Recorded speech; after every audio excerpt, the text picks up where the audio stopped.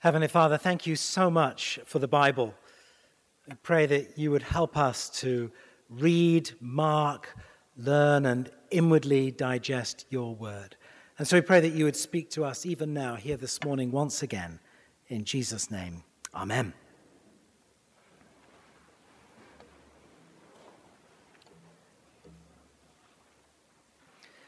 Please would you take out one of the songbooks from the pews just for a moment. Thank you. Actually, not that one. Sorry, one of the other ones. There's another one with hymns. Could you just, that's it. Thank you. Oh, no, actually, not that one. The other one. There should be a black one. It says Holy Bible on the front of it. And if you turn to the middle, you'll find the ancient songbook and hymn book of God's people, thousands of years old. Tremendous stuff. Well, as we journey through Lent this year, our Sunday sermons are going to focus primarily on the appointed psalm for each week. I'm sure we'll make reference to some of the other texts as well. But you know, the Psalms are a great treasure for us at any time, but especially when you feel like you're in a spiritual desert. And Lent, of course, can sometimes be like that. Writing about the Psalms, John Calvin said, "All the griefs, sorrows, fears, misgivings, hopes, cares, anxieties, in short, all the disquieting emotions with which the minds of men are wont to be agitated, the Holy Spirit here pictured exactly." And that is so true. You find all the emotions. Sometimes they're pretty raw. They're pretty tough stuff in the Psalms. The writers hold nothing back in their anger, in their outrage, in their despair, in their questioning. And so the Psalms are a great resource and treasure for us in our prayer and our meditation of Scripture. And they can be a source of great comfort and challenge when life is hard. Augustine said, "Give me one who yearns, give me one who's hungry, give me one far away in this desert who is thirsty and sighs for the spring of the eternal country. Give me that sort of man. But if I speak to a cold man, he just doesn't know what I'm talking about." If you have any sense of yearning, if you are hungry or thirsty for God, if you are sighing this morning for help, for healing, for hope, for yourself or a loved one, if you are feeling despair in the face of last week's yet another tragic, terrible, awful shooting, may I commend to you the Psalms as a good place at least to deal with your own questioning and crying out to the Lord. The Psalms give voice to our emotions. We can use the words of the poets and songwriters who crafted the Psalms to help us when we don't have the words to say, to help us to cry out to God, whether that's for justice or whether it's simply in lament and sorrow and sadness or grief. We can use the Psalms as we weep and wail and ask, how long? And those who pen the Psalms remind us also to remember God's faithfulness, mercy, and forgiveness. And that no matter what trials may come, we are to sing God's praises.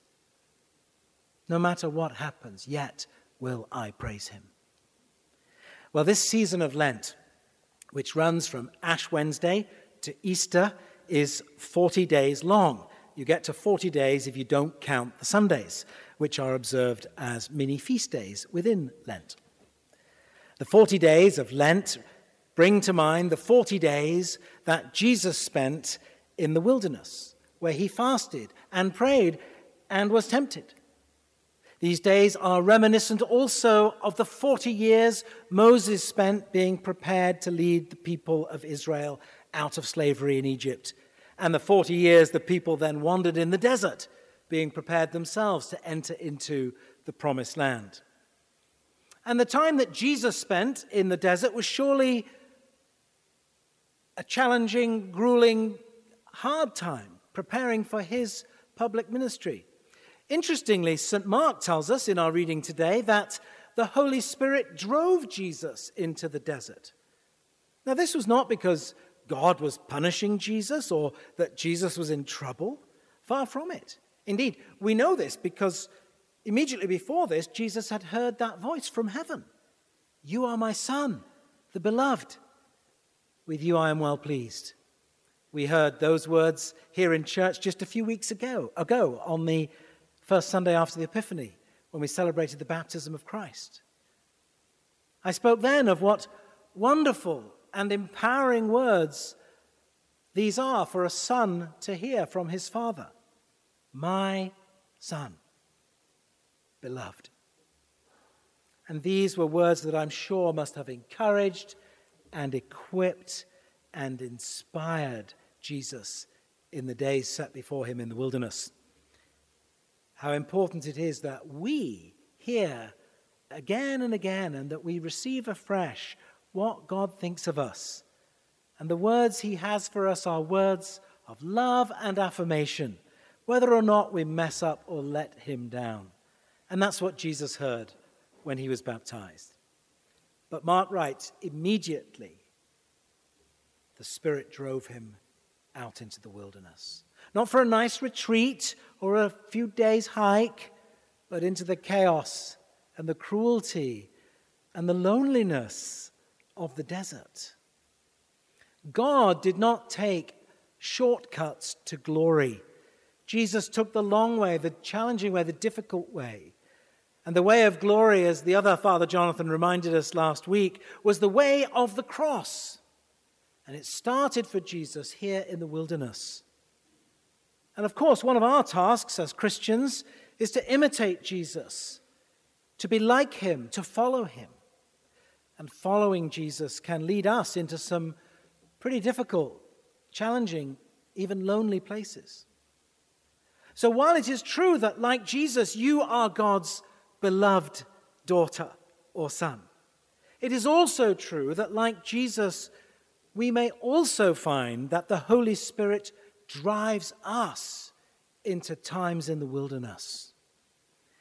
The invitation to the observance of a Holy Lent that we made here on Ash Wednesday this past week was an invitation to step into the wilderness.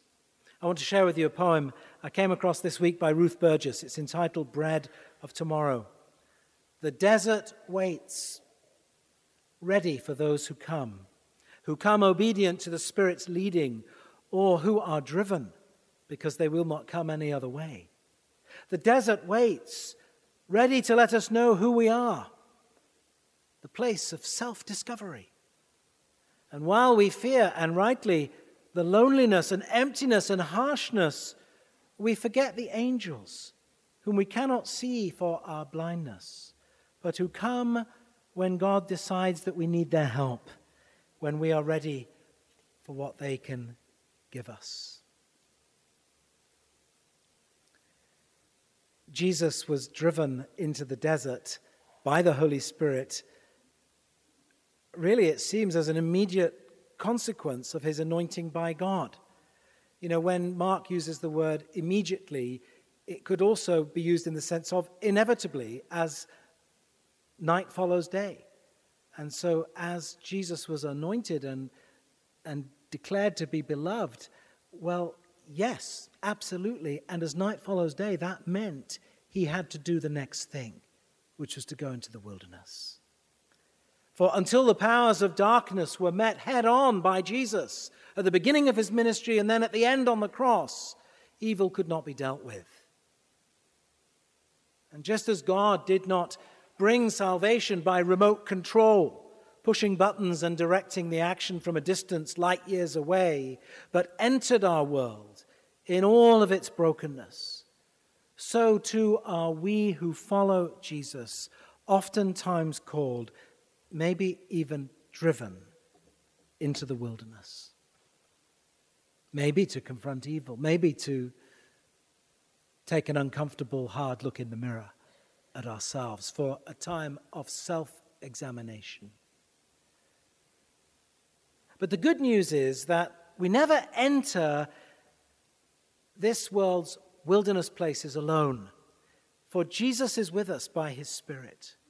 And I love that bit in Mark where he just almost as a throwaway says, he was in the wilderness 40 days, tempted by Satan, and he was with the wild beasts.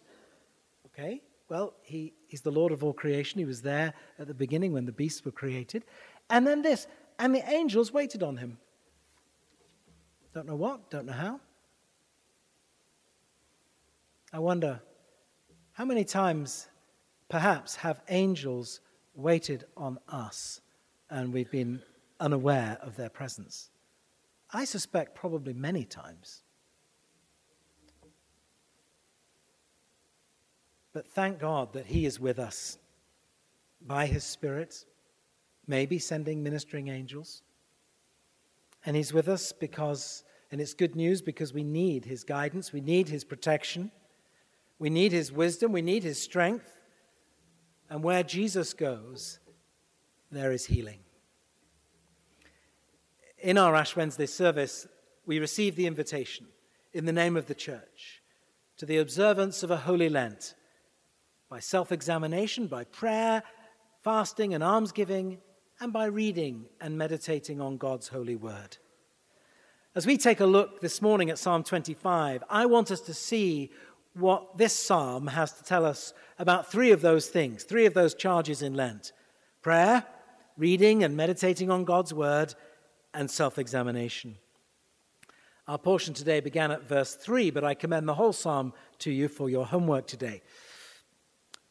Verse 3, show me your ways and teach me your paths. You know, this is not so much a prayer for personal guidance, though it could be, but more a prayer that we be schooled in God's ways, to be prepared for whatever may come. And with the psalmist, we too need to know not only the ways of God, but also be made to walk in them.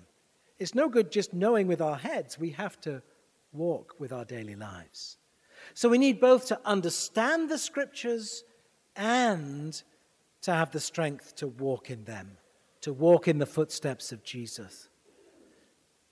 And you know, strength to do anything typically comes through training and practice and perseverance. And that's partly what our Lenten disciplines are about, to train us in righteousness, to train us in these things. But we need to note too, the psalmist is quick to acknowledge that he can't do this just by trying really hard. He can't do this in his own strength. He needs help, and he's dependent on God's help. As he says, for you are the God of my salvation. I need you, God, to save me. In you have I trusted.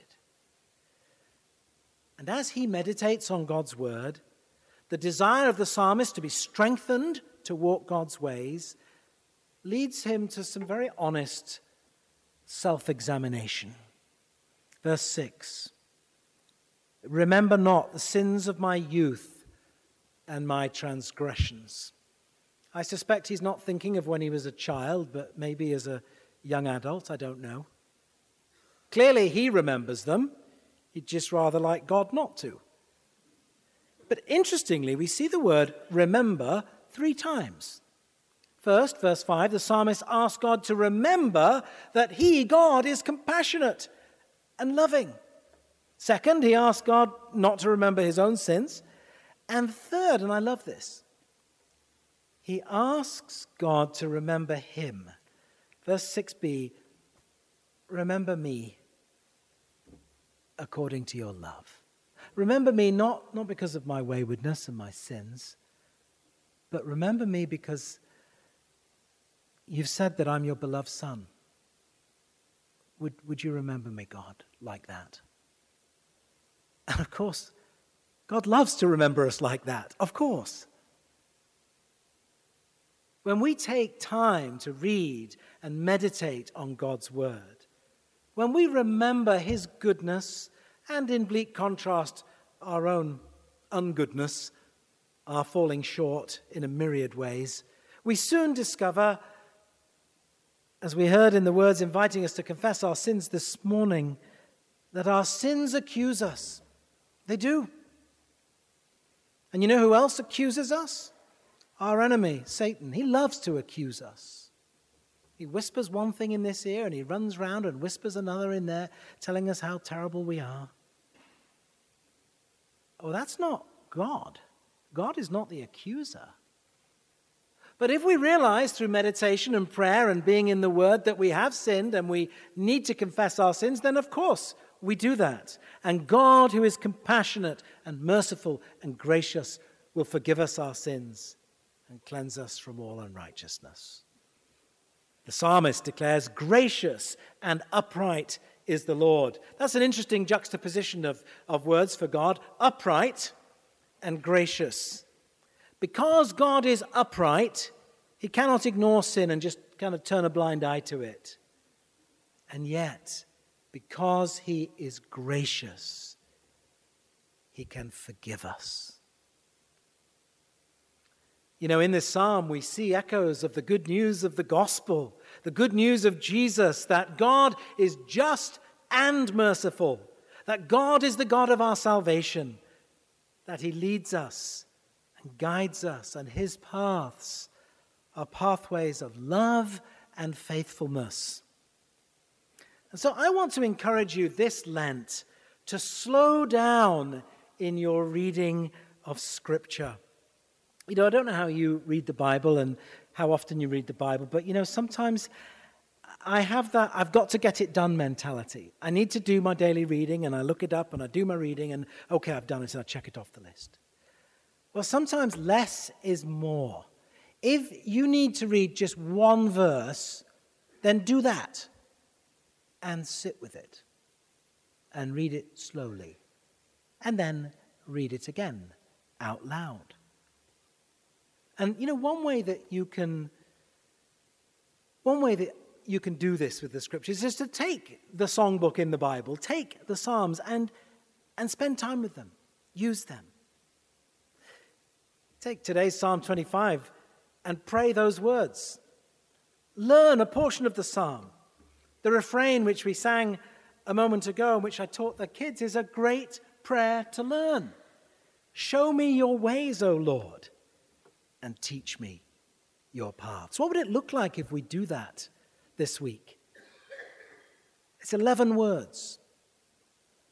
Even I can learn 11 words. And you can pray those 11 words on the bus or in the car or at work or wherever you are. You can pray them when you're anxious or afraid. Show me your ways, O Lord, and teach me your paths.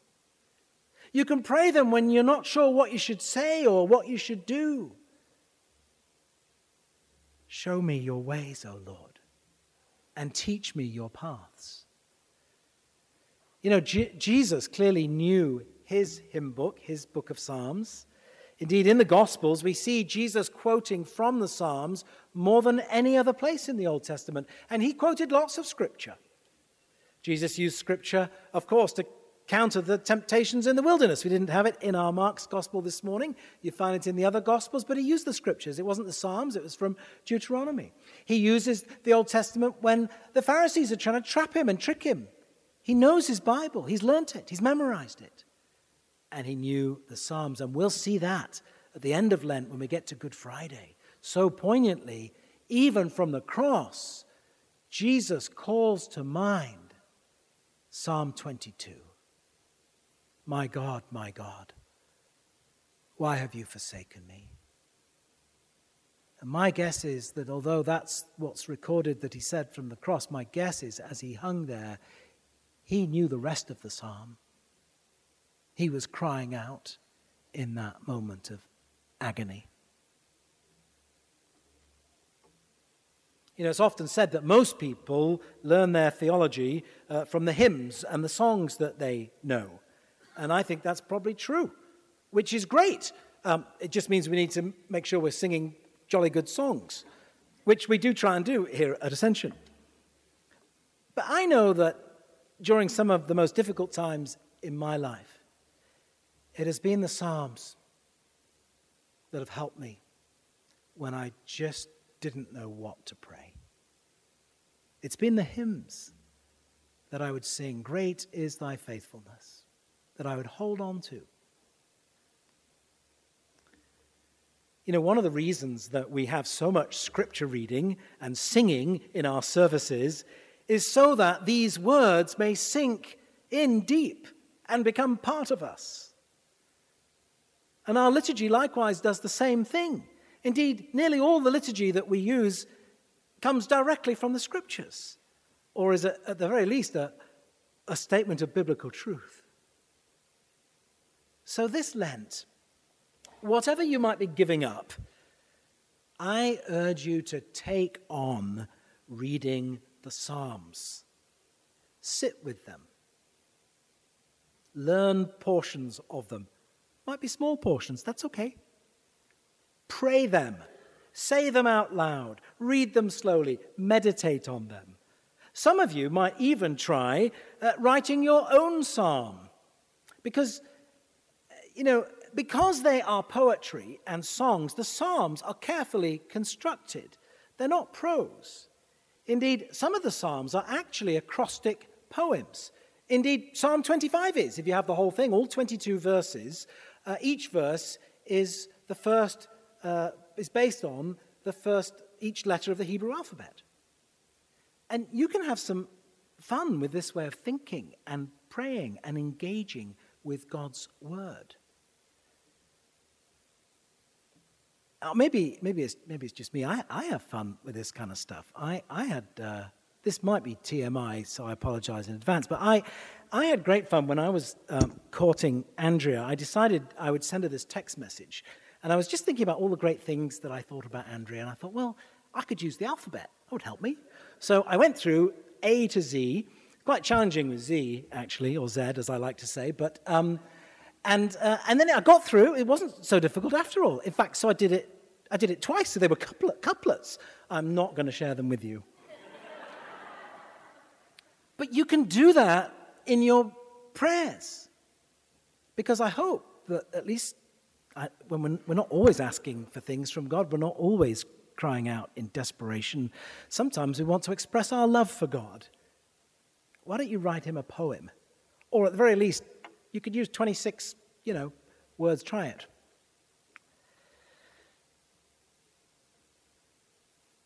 In these 36 days of Lent that are left to us, I invite you, therefore, in the name of the Church, to the observance of a holy Lent. By self-examination and repentance, by prayer, fasting, and almsgiving, and by reading and meditating on God's holy word. Amen.